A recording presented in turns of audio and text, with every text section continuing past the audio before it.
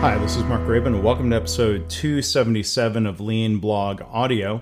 I'm dipping into the archives here. This is a post from February 2013. It's titled, Toyota, Respect for People or Humanity, and Lean. A principle that's been often discussed and hopefully practiced in the Lean community over the past few years is usually described as respect for people. A certain, we'll just call him a British rabble-rouser, recently said the following at a Lean conference. He said, quote, all of this respect for people stuff is horse bleep. And he said it's, quote, a conventional Western management interpretation. He mocked the idea of, quote unquote, respect for people programs, although I'm not sure where such a standalone program has ever been attempted. It sounds like a straw man, the idea that a company would have a respect for people program. So let me explain why he's wrong. Respect for people is not horse bleep. And we can explore some great links that I share in the post about the idea of respect for people. And you can find all of those links. There's a lot to take a deeper dive into if you go to leanblog.org/audio277. So when I was first taught about Lean and the Toyota production system in the mid-1990s, the focus was on tools, things like Heijunka boxes, Kanban cards, 5S, and a few cultural elements, the idea of engaging people in improvement, going out to the Gemba. But the phrase respect for people was not explicitly taught.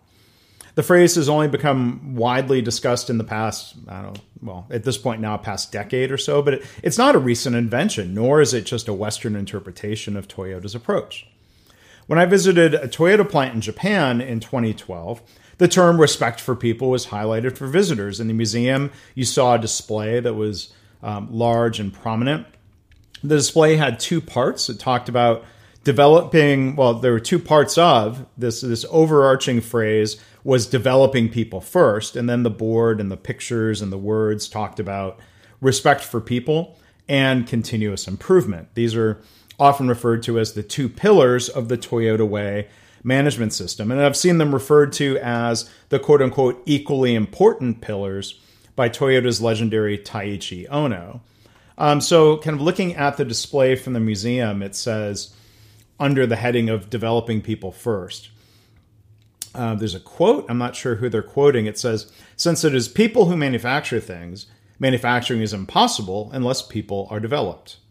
And then it adds, based on this philosophy, Toyota has been working on human resources development ever since its founding. Human resources are developed through continuous improvement on the Genshi Genbutsu, or go and see for yourself principle. So in Ohno's book, it's on it's in Roman numerals, page 8. So it's from the intro material.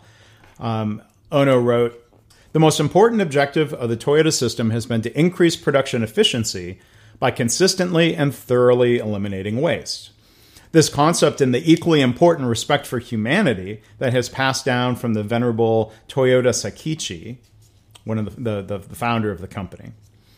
So going back to the display from the Toyota Museum, taking a closer look at the respect for people section, it says, there is no limit to how far human wisdom can be developed. Within the company, we continually aim to achieve mutual understanding, fulfill mutual responsibilities, and combine the power of our individual employees. Respect for people is the attitude that regards people's ability to think most. So, going back to the Brit, in the blog post, I called him the saucy Brit, said that respect for people was a consequence of doing excellent work, and that it basically couldn't be something that you could focus on in and of itself. But Toyota seems to sort of disprove that. Respect is not about being nice, nor is it about having great people skills per se. It's about challenging people to perform to their peak ability, not being superficially nice. So I want to share some other perspectives and readings on respect for people. There's a guest post by John Miller, titled Exploring the Respect for People Principle of the Toyota Way. So that's good reading. John also goes back to some source Toyota documents to explore the idea and the difference in wording between valuing and respecting people, as well as the difference between saying people and humanity or humanness. Jim Womack of the Lean Enterprise Institute wrote one of his e-letters going now about 11 years back that does a great job of comparing how Western companies normally view respect versus the lean view. Mike Rother also explores this idea in a post, including the idea of being challenging as a way of showing respect. He said, "In studying Toyota, I often got the impression that respect for people means that it's disrespectful of people to not utilize their human capability to learn and to grow." And of course, author and professor Bob Emiliani deserves a lot of credit for highlighting respect for people consistently in his writing. In one article, he says, "Toyota does not use one simple discrete definition to express the respect for people principle, whose context is better represented by the phrase respect for stakeholders. Rather, it is a more elaborate, multi-layered description that includes historical words from former Toyota executives to better comprehend its meaning. Toyota's top-level representation of the respect for people principle consists of two parts, respect and teamwork, as it says as follows, respect. We respect others and make every effort to understand each other, take responsibility, and to do our best to build mutual trust. Teamwork. We stimulate personal and professional growth, share the opportunities of development, and maximize individual and team performance."